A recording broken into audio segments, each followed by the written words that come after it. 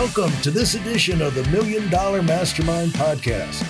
This is where we pick the brains of high achievers from all walks of life and get their hard-earned, real-world insights on winning. I'm your host, Larry Weidel.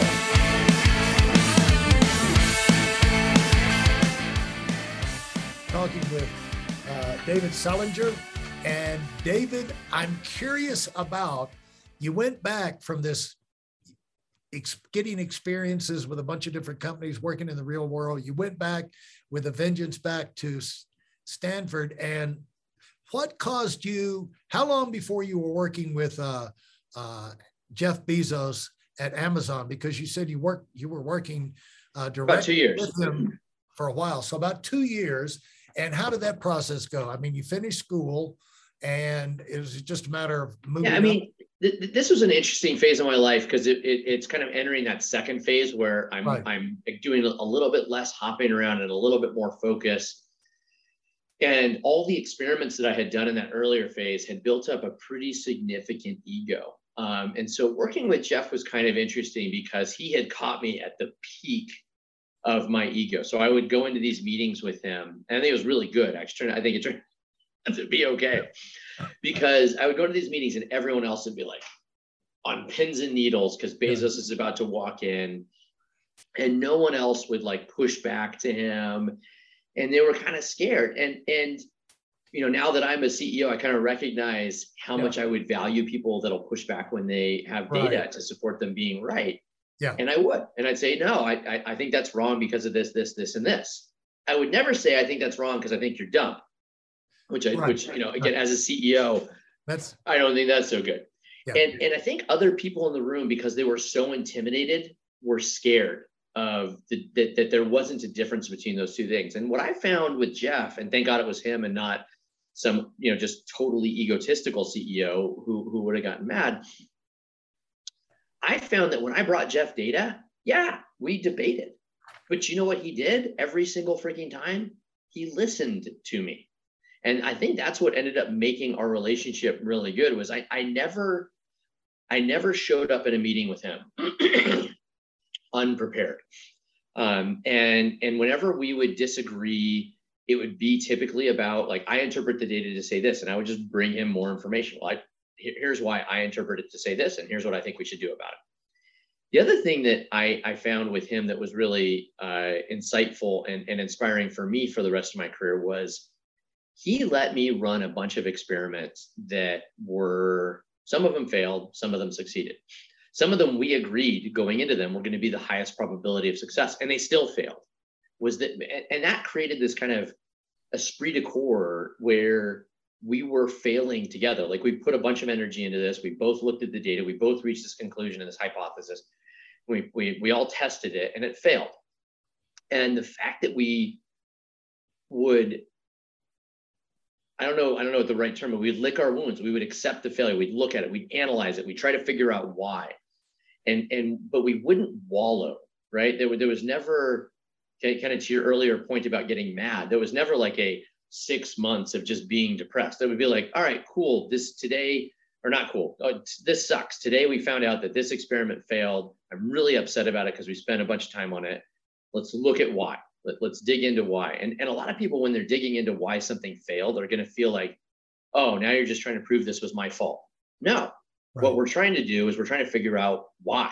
Because you know what? We're going to do something next. And when we do something next, I damn well better know why this thing failed, because I want that thing to succeed. I'm over it. Like we're done. We finished the whole like, oh, woe is me, it didn't work. We're into the let's analyze the living hell out of that, because that's now data, and I'm now at tomorrow, and in tomorrow's world, I need to succeed. That was yesterday. And don't get your feelings hurt about yesterday. Get your feelings hurt about tomorrow. Apply your brain to the data that this failure, that emotional experience is now data. And just do that transition instantly. And I found that his ability to do that as a CEO has really inspired me. I'm not anywhere near as good as him at doing that, but that's what I look at every day. When I wake up and I say, who do I want to be as a CEO? I don't say Jeff Bezos. I say, I want to do that thing. I want to repeat that process where everything turns into data and data informs tomorrow and intelligence about that data is what makes those decisions for tomorrow better. Could you repeat that? Because that's, people need, everything turns into data. Everything turns into data. Successes and failures. A success only lasts for so long, right? And so the key is to make a success only lasts for so long, no matter whether you want it to or not. Right. So the key is make failures only last for so long too. Both of those things are only data. They're informative for what am I going to do tomorrow. Everything turns into data. Use that data as intelligently as possible to make tomorrow as successful as possible. I'm trying to get this down. And that is really well said. I hope people pay attention to that. I was thinking while you were talking, another side to that, why is basically keeping your wits about you when things go. And, you know, if you need a temper tantrum, go ahead and have it, but then get back and start taking a look at it. But it's like we worked together on a $1 million Ferrari or something, for a race car, well, wherever they call those things. You send it out and the thing is just not performing. You know, it's just the engine, there's problems. And you bring it back in the garage. You don't just say, put it, you know, where's the dump truck? Let's take this thing to dump, start all over. What they do is they lift the hood, because it could be nothing more than something, a speck of something in one of the 12 or something cylinders with a spark plug or something, a little fur ball or something. And you lift up the hood, you take a deep breath, and you start debugging this thing. You know, you have your— one of the most recent examples would be SpaceX, right? Elon Musk's right. SpaceX. Yeah. So for the first, I think it was 5 years, every one of SpaceX's large rocket launches, do you know what they did? Failed. It blew up, yeah, right? Blew up, and everybody pointed to him and said, ha, ha, ha, ha, ha. And what Elon Musk said, and he published this, he said, I am going to do this, but what I'm going to do is I'm going to do it cheaper and faster than everyone else. And every one of those failures, I'm going to fully instrument and get all the data for how it failed, so that by the time I get to 6 years into this business, most rocket companies after 6 years have launched exactly 0 rockets and have no information, but they have these great designs and plans. Right. He's already had 5 failed launches that generated terabytes of data for him. So his 6th launch was successful. His 7th launch failed. But by the time you get forward 10 years, every single one of those failures was data.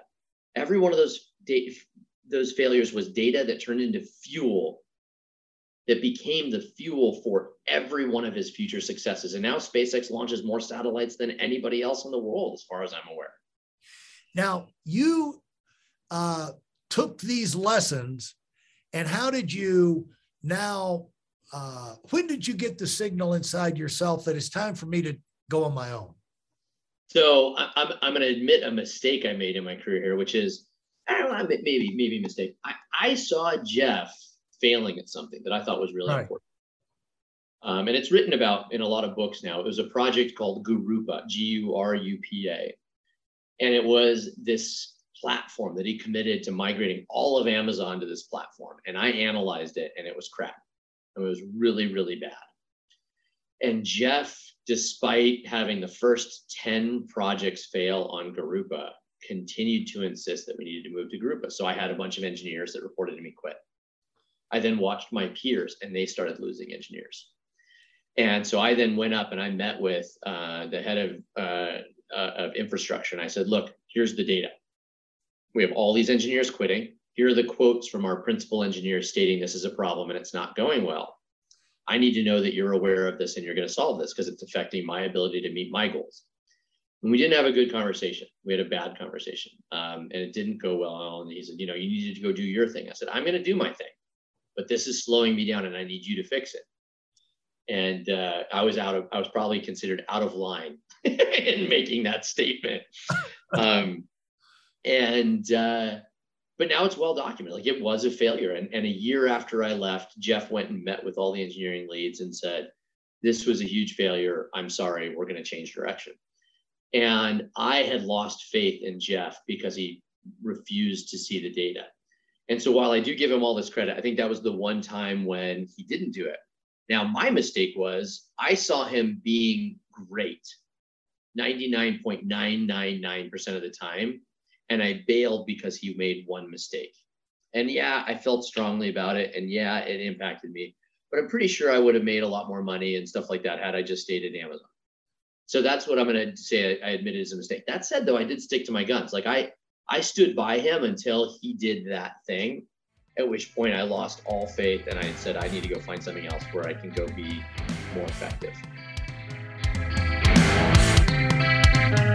For those of you who are sick and tired of fooling around and are dead serious about wanting to move up fast, I've got something especially for you. I've combined the best insights from over 40 years in business and making $70 million in income and compressed them into a free webinar. That's right, it's a free resource. If you want to find out exactly what the concepts are that I use in coaching $1 million earners, register now at WeidelOnWinning.com. You'll discover the 5-part framework used by so many to reach their financial, personal, and professional goals.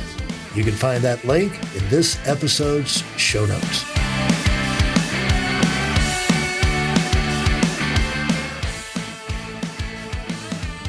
And so that turned into your own company? That turned into Redfin. Yeah, so I left and actually I started building Redfin for about 6 months, 8 months while I was still at Amazon. We launched and it just exploded. It was like the hottest hot of the hot. And so I had to leave. I was the CTO and co-founder at Redfin. And like I said, that's just transformed the entire real estate world. We built, at the time, this is 2003, 2004, we built the very first interactive maps on the internet. And, from a user experience perspective, it was just fun. Like everyone could use it and it was fast and it did all these things that the internet now does that no one had ever done before. And so we launched and we had 450,000 unique visitors on the day we launched, just because it was that cool. It was like one of the first major viral sensations of the internet. As it went viral, what did people understand they were going to get from it that compelled them to rush to it? You know what I'm saying? It was just cool, right? So, everyone's used maps, right? And everyone now has used Google Maps. But imagine if you can, it's 2004. And when you go to Google Maps, every time you move the map, you have to click zoom in or zoom out, or you have to click east or west. Yeah, and it takes 20 seconds to reload. Yeah. So the very first thing we did was we just made it interactive. It was the first click and drag map. And it inspired this way of thinking about computers as being a real-time interactive device. And we had never thought of data and the internet as being that way. In fact, if you look at the origins of the iPhone, these types of interactive maps, this was the inspiration for Steve Jobs to build the touch screen on the iPhone. That's how kind of novel this idea was at the time.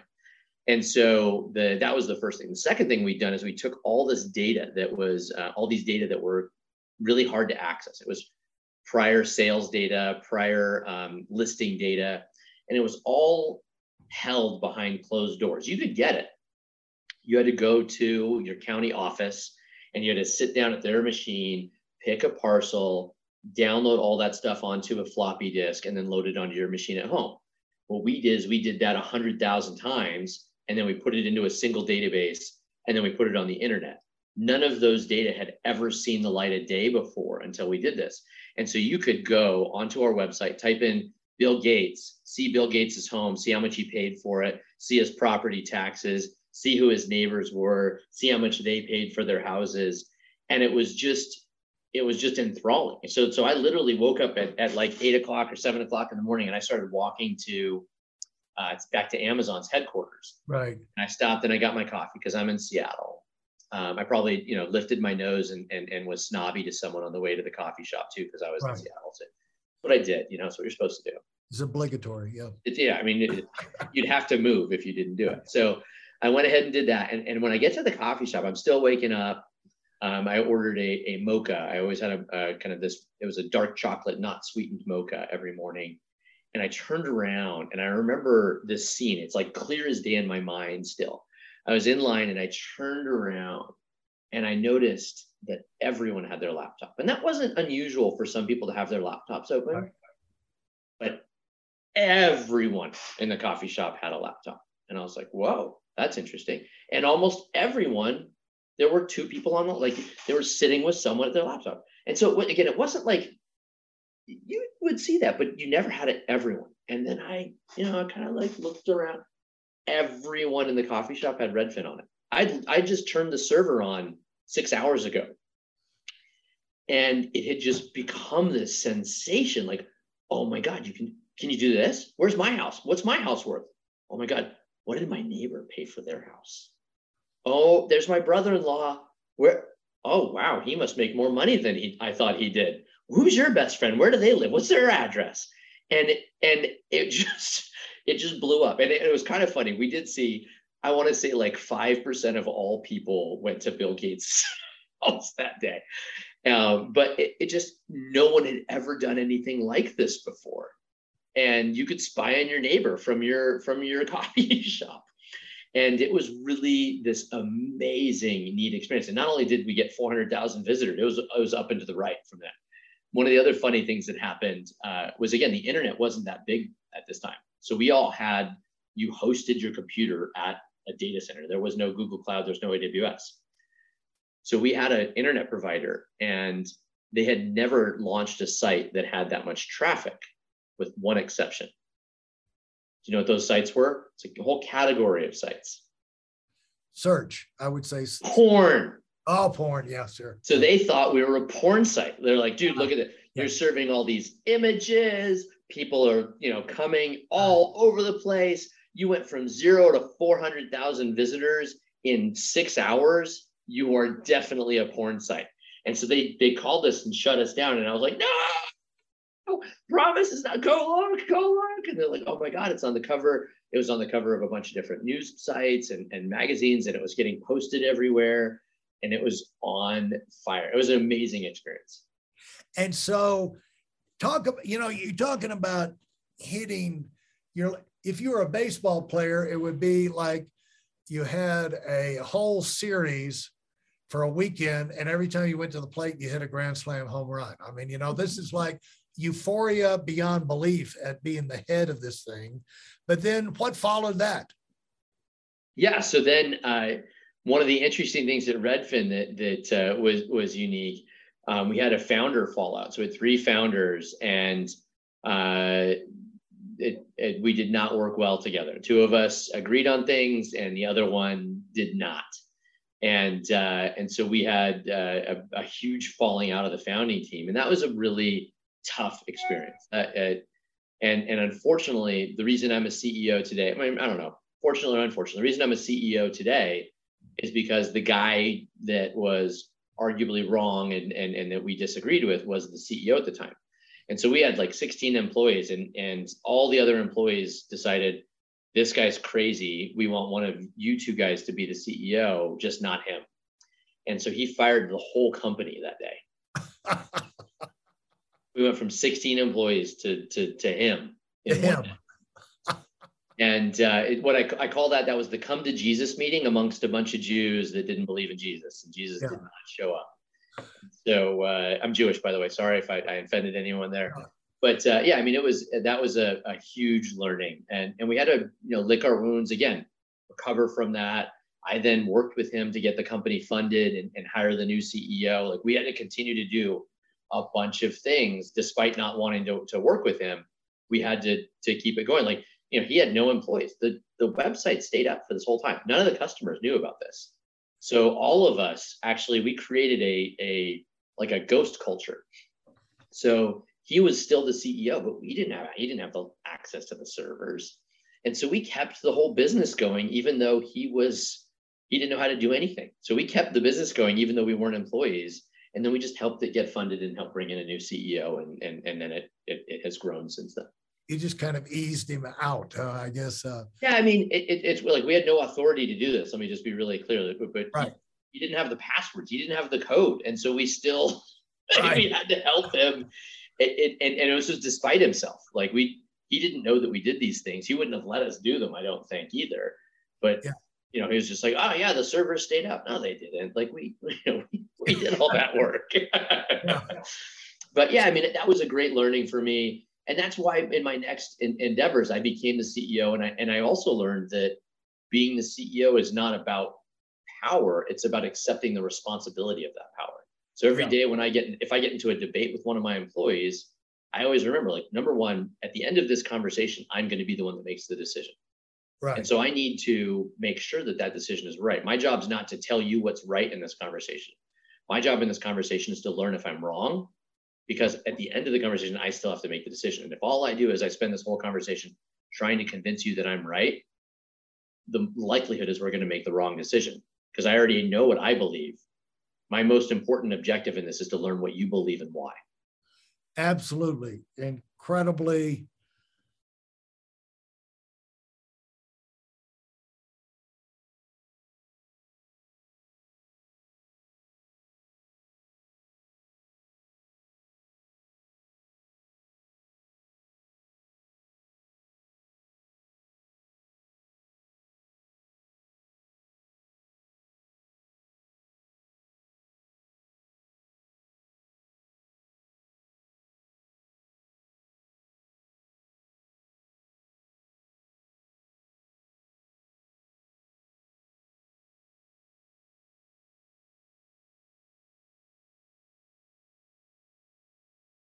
Valuable lesson for a CEO to learn, but also we almost should have that printed on a card on our desk.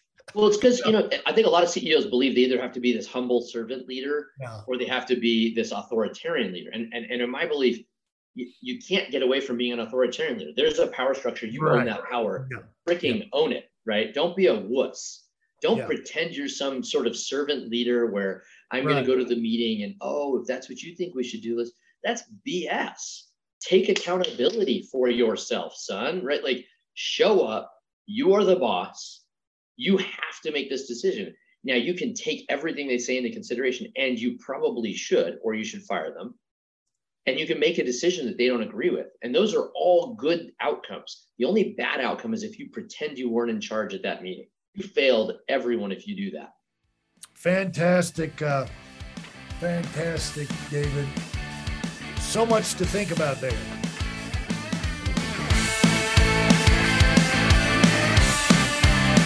Thanks for listening to the $1 Million Mastermind. If you felt there were any valuable takeaways from this episode, please take a minute and leave us a 5-star review. Your feedback is important and really helps us get the word out to a wider audience.